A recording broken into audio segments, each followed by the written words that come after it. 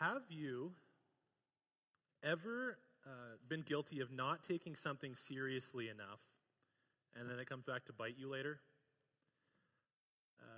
I have. I know. Especially, maybe I still am. I was, especially when I was in high school, I was like chronically guilty of this. So I would, I was laid back. I am laid back, and I wouldn't take things. I wouldn't get super stressed about things. And sometimes I should have been a little bit more stressed about things to get things done. And so there's this one time I was auditioning to play electric guitar at a church. I'd played acoustic there and I'd sang, but I never played electric guitar. And so I was auditioning to play electric guitar, and they wanted to see, where I was at, how I could play, how I would fit in with the band, and all those kind of things. Just get a feel for where I was at. And so the worship leaders gave me 2 songs to practice, and they said, come prepared, ready to play. We'll play along with you. Learn these 2 songs, learn the lead lines, the chords, all that stuff. And so I was like, okay, I know those songs. I played them before. I just need to practice, get the lead lines right. I need to get the riffs right. And so I went home, and I didn't listen to the songs because I was like, I know these songs. I've played them so many times before. And so I just kind of figured it out by ear, and I was like, okay, that's that line, that's that one. Okay, I'm good to go. Practiced until I got them smooth. And then later that week, I went to the church and played through the first one, goes fine. Play through the second one, and as I'm playing the riff, I realized that I had remembered the riff to a different song by the same band. And so they start playing it in a completely different tempo, a different key, and I'm like, oh no, this is not the same song at all. So I kind of like, dink, dink, dink, dink, and then like kind of fumble my way into the chords, and they're laughing at me. They knew me pretty well, and they're laughing at me. And anyways, I embarrassed myself, and it was pretty obvious I hadn't listened to the songs, because you don't get something like that wrong unless you didn't listen to the songs. I didn't take it seriously enough. I was overconfident, and I embarrassed myself, and ended up, looking like a fool. And so today we're going to study a passage in Leviticus that is similar, in a similar way, about 2 men who did not take their roles as priests very seriously. And their consequences for that were a lot harsher than just embarrassing themselves in front of a couple people that were friends. But before we get into that, would you pray with me? Dear Lord, God, you are an awesome, holy God. You are holy. You are merciful. You are wonderful to us. And so we pray that as we look at your word this morning, your living and active word, that it would change our hearts, that it would convict us of sin, and that we would see you for who you are, a glorious, holy, majestic King who loves us dearly. In Jesus' name we pray. Amen. If you remember a couple of weeks ago when I preached, we looked at a passage in Isaiah, and we learned about God's glory. We learned that his glory is earth-filling. We learned that his glory destroys sin and it heals souls, and we learned that his glory inspires us to live on mission. And this week I'm going to ask you to put on your glory glasses once again. We're going to look at the holiness of God in a slightly different light. This story is going to be a difficult one. It's not exactly a fun passage to read and talk about and think about, but it's important. And right before we begin reading in Leviticus 10, I just need to lay down some context. So the whole Bible really is a story of God making a way to dwell with his people, to be with his people. He's not a God who wound up the world on a crank and let it to go spin by itself. He's not some distant, uninvolved being who lets us do what we want. He doesn't pay attention to us. That's not him. That's called deism.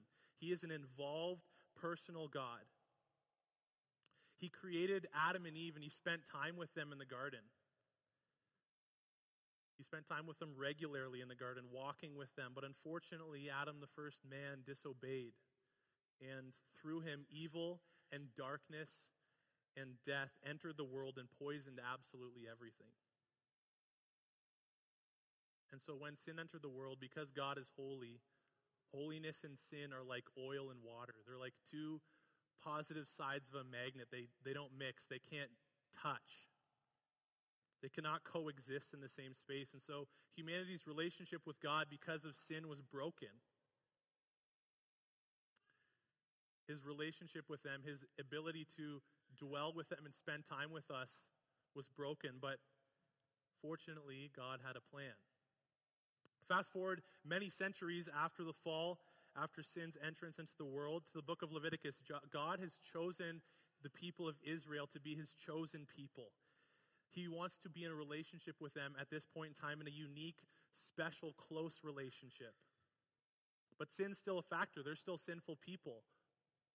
And so, God in his infinite wisdom institutes a sacrificial system in order for their sins to be atoned for, to be made right with God. And so these sacrifices, in a way, wash the people's sin away.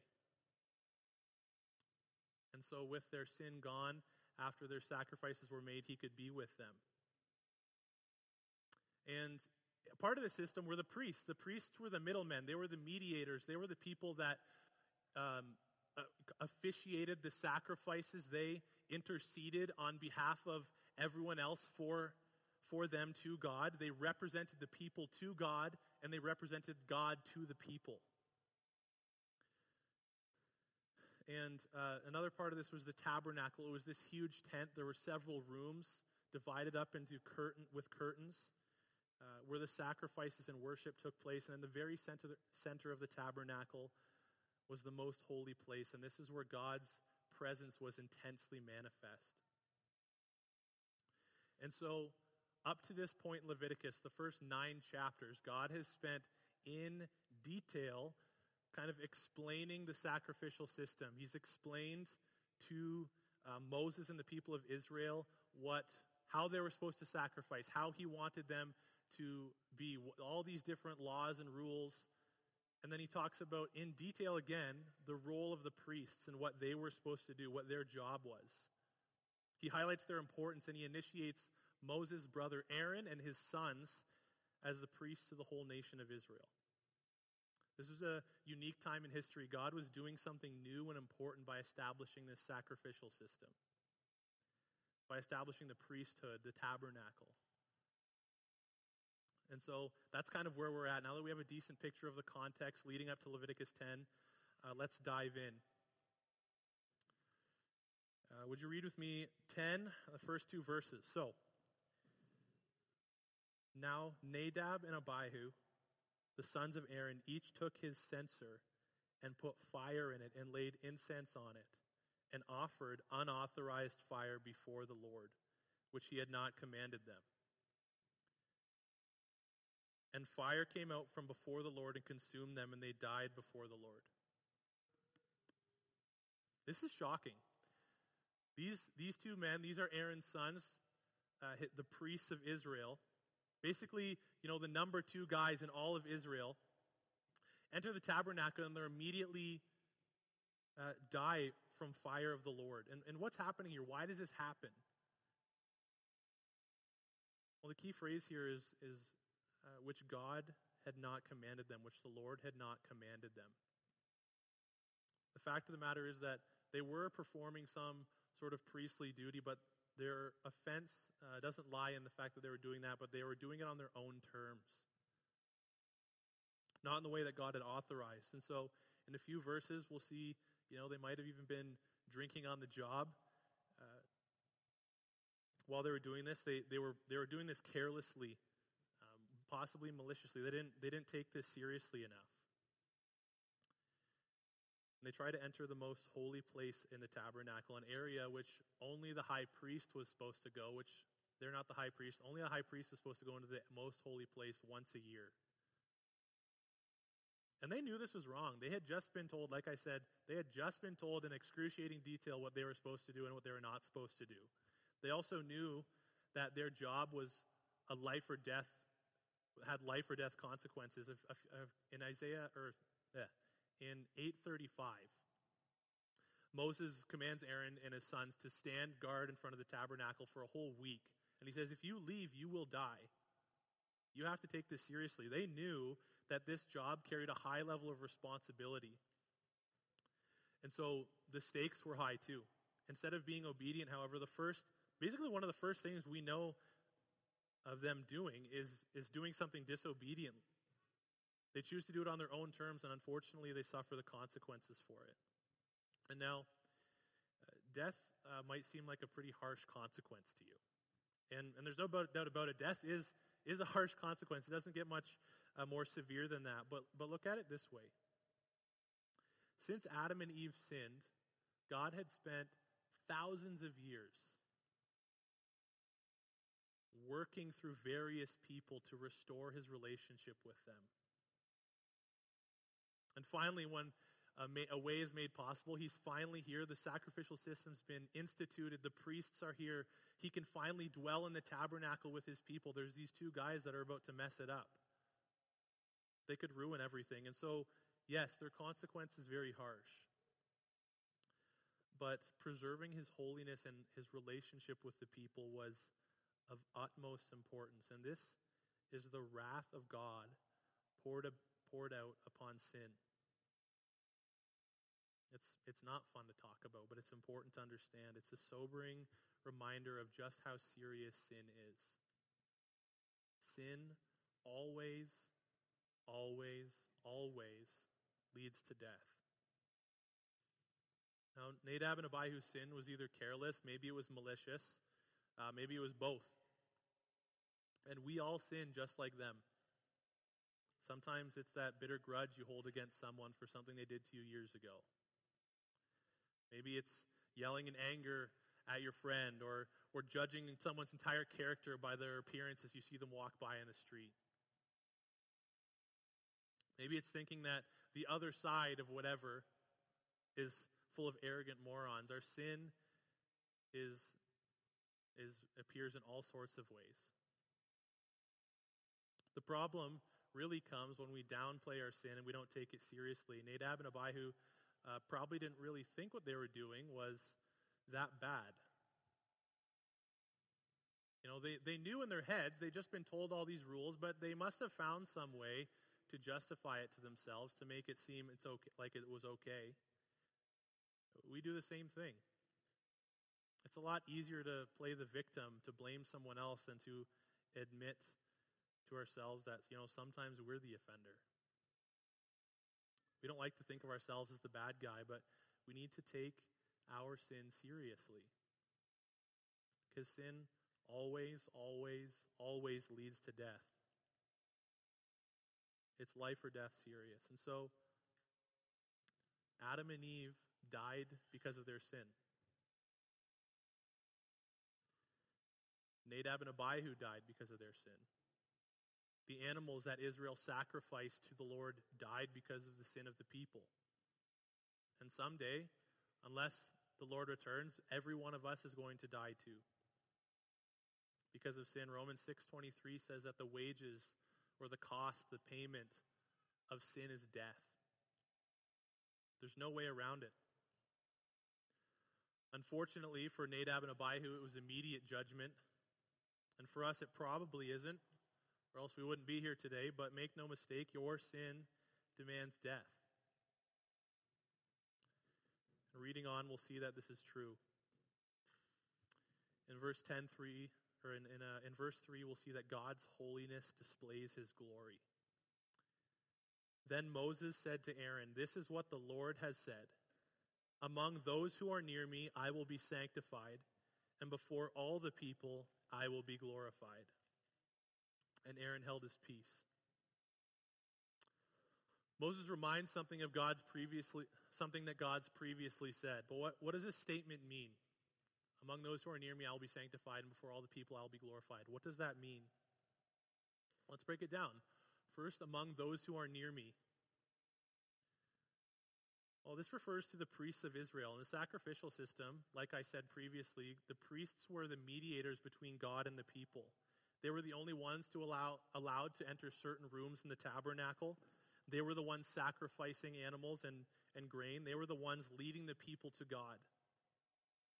And so the priests are, in this sentence, the people that are nearest to God. Next, I will be sanctified. I really like how the CSB translates this. The CSB says, I will demonstrate my holiness. So among those who are near me, I will demonstrate my holiness. God's holiness is demonstrated in a special, unique way amongst his priests. Unfortunately for Nadab and Abihu, that was his holiness in wrath upon sin. But it's not always like that. God's holiness is represented, God's holiness is demonstrated through his priests because they represent God to the people. Among those who are near me, among my priests, I will demonstrate my holiness. And now the last half of that verse says, and before all the people, I will be glorified. When God's holiness is demonstrated through his priests, his glory is clearly seen amongst all the people of Israel. This is because the priests represent God to the people. In other words, priests are like glory ambassadors. They represent God. This is another reason why the sin of Nadab and Abihu demanded such a harsh consequence. They are priests. They're representatives of him, his glory ambassadors. And so when the representatives of God sin, they make God look like a sinner in the eyes of the people. They acted carelessly and arrogantly, and so they make God careless and arrogant. This is why sin is so serious. It's not just disobedience, but it's an attack on God's very character. And Aaron realizes this when Moses reminds him of what God has said. And so Aaron held his peace. Moving on, we'll see that God's priests are called to more in verses 4 to 11. And Moses called Mishael and Elzaphan and the sons of Uziel, the uncle of Aaron, and said to him, "Come near, carry your brothers from the front of the sanctuary and out of the camp." So they came near and carried them in their coats outside of the camp, and as Moses had said. And Moses said to Aaron and Eleazar and Ithamar, his sons. This is Aaron and Nadab and Abihu's brothers. "Do not let the hair of your heads hang loose, and do not tear your clothes, lest you die. And wrath come upon all the congregation. But let your brothers, the whole house of Israel, bewail the burning that the Lord has kindled. And do not go outside the entrance of the tent of meeting, lest you die, for the anointing of the Lord is upon you." And they did so according to the word of Moses. To me, this is probably the strangest part of the passage. Nadab and Abihu sinned and died for it. We see other examples of that throughout Scripture. It's severe, but we can kind of make sense of that. What seems possibly even more cruel is that their family members are told not to grieve for them. Their father and their brothers, they can't mourn over their brother's death, but the rest of Israel can. Why? Why is that? Why can't they publicly mourn? They, of all people, have the most right to. This affects them the most deeply. Again, this goes back to their role as glory ambassadors, as priests, as representatives of God. Nadab and Abihu defied the Lord and died. So how would it look if his representatives mourned and wailed over something that the person they were representing did? It would be similar to, those of you who are parents in the room, it would be similar to a parent disciplining a child for something they did wrong. And the other parent cries and mourns over the child's punishment. You have to be a unified team, even if it's not fun, even if it's not exciting to discipline your children. You need to do so together. There can't be a conflict of interest, and it's very similar to this. The rest of the priests of Israel need to be unified and affirm God's wrath over sin. So while the rest of the nation is allowed to grieve because what happened was tragic, the priests of God have this high calling that, unfortunately for them, was pretty burdensome in this scenario. Let's keep reading verses 8 and 9. And the Lord spoke to Aaron, saying, "Drink no wine or strong drink, you or your sons with you, when you go into the tent of meeting, lest you die. It shall be a statute forever throughout your generations." So this section begins part of a longer section of the specific job description of God's priest. Verse 8, I believe, implies that Nadab and Abihu might have been drinking on the job. Why else would God have been compelled to clarify that they weren't supposed to be drinking? It's almost like, this should have been common sense, but God kind of takes Aaron aside and he says, just to be clear, because this has happened and we don't want this to happen again, absolutely no drinking on the job. Don't drink and sacrifice at the same time. You're supposed to set an example. You're called to a higher standard. Verse 10, you are to distinguish between the holy and the common, between the unclean and the clean. And you are to teach the people of Israel all the statutes that the Lord has spoken to them through Moses. So here we get into what the glory ambassadors, what the priests of God are supposed to do. They're supposed to distinguish between the holy and the common, between the unclean and the clean, and to teach the people about God. In other words, his priests need to know what's right and wrong, what's pleasing to the Lord and what's not. They're to be ambassadors of his glory, to know the difference between right and wrong, and then teach people about that, to teach people about the Lord. They're the mediators between God and humanity, vessels of grace, allowing a holy God to dwell in the midst of an unholy people. And so, right now, you might be asking yourself, who cares? Thanks for the history lesson. Why do I need to worry about what priests were doing 3,500 years ago? What does this have to do with us at all? Here's why this is important. Because if you are a Christian here today, you are also a priest. 1 Peter 2, 9 and 10. Peter's writing to Christians all over the Roman Empire, and he says, "But you, Christians, are a chosen race, a royal priesthood, a holy nation, a people for his own possession, that you may proclaim the excellencies of him who called you out of darkness into his marvelous light.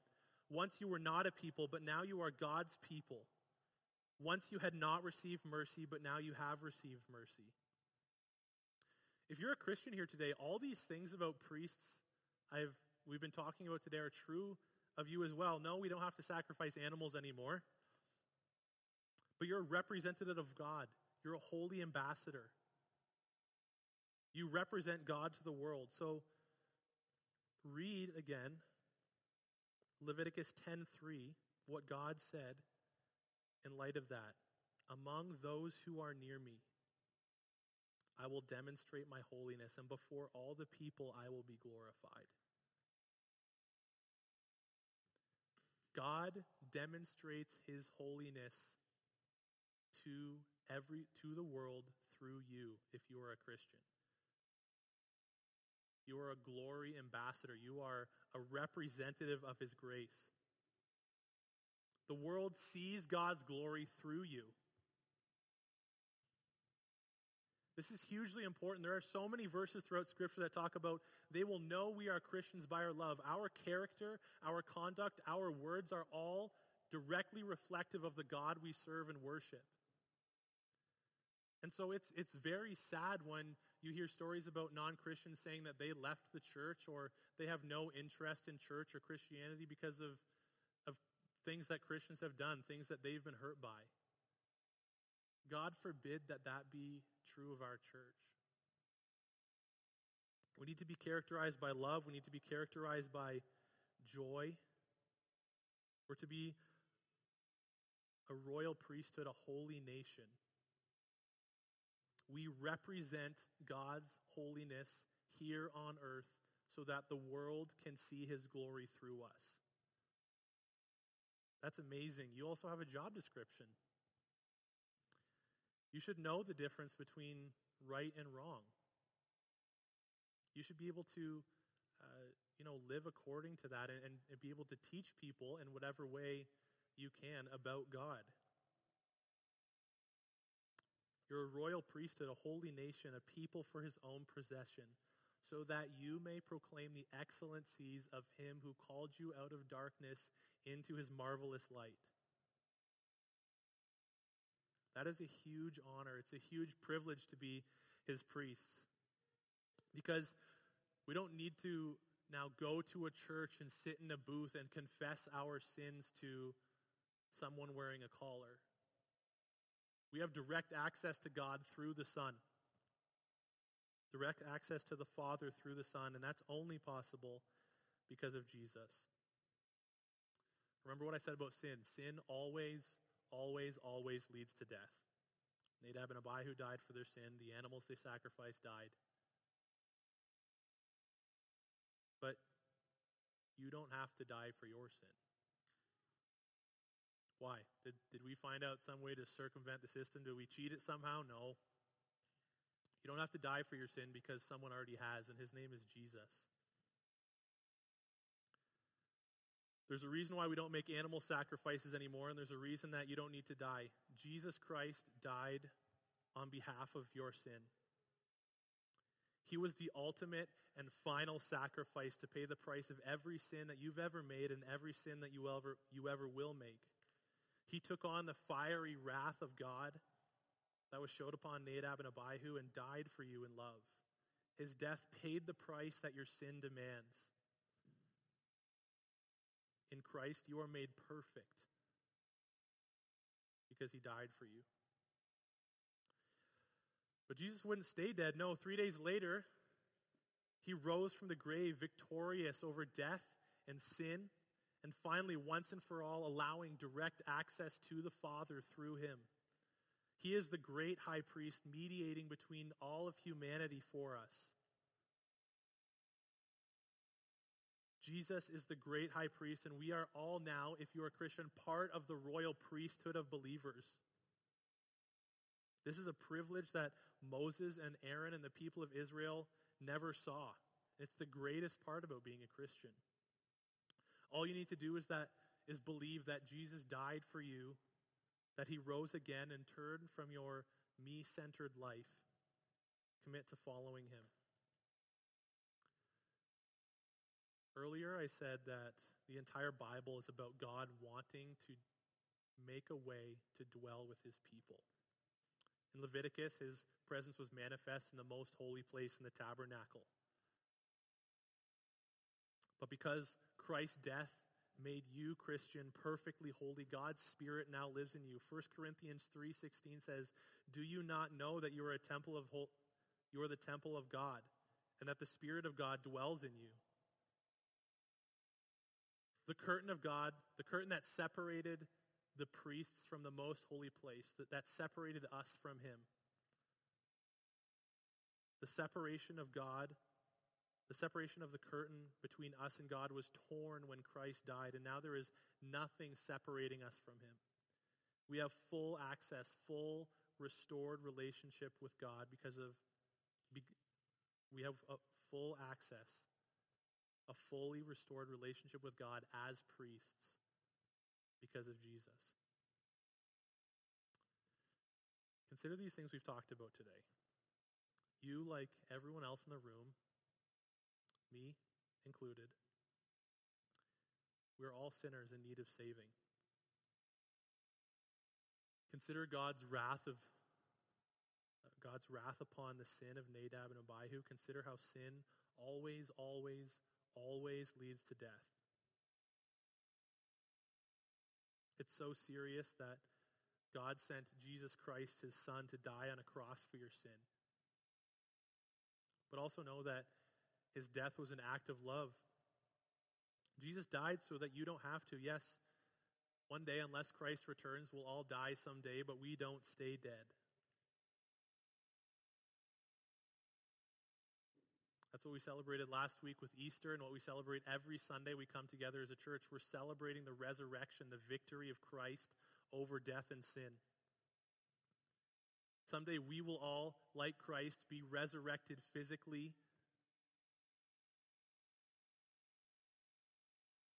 and live eternally with with the Father, the Son, the Holy Spirit in paradise. That will be a life completely void of pain, completely void of abuse, of depression, of grief, of loss, and it will be a life completely full of joy because it will be spent living the rest of eternity with a God who made a way to dwell with his people. It's a return to Eden, a return to peace, to full, unadulterated access to God without the curtain separating us from him. So as his priests for now, live according to your high calling of being a glory ambassador, of being someone through whom he demonstrates his holiness so that his glory will be shown to all people in this world. And look forward to the day when the priesthood becomes obsolete because God has made a way to dwell with his people. Would you pray with me?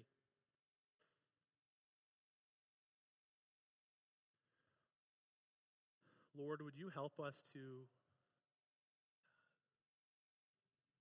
take seriously sin?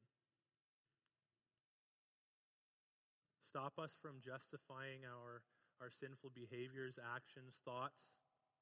Stop us from downplaying our sinfulness. Stop us from comparing our sin to others. Help us to see you for who you are, God. You are a holy, majestic God whose glory destroys sin. But God, in that we have hope. Someday we will no longer be slaves to sin. Someday we will be completely free from sin and enjoy a full life complete in you. We love you, God. You are holy, you are majestic, you are good, you are loving. And in Jesus' name we pray, our great high priest. In Jesus' name we pray. Amen.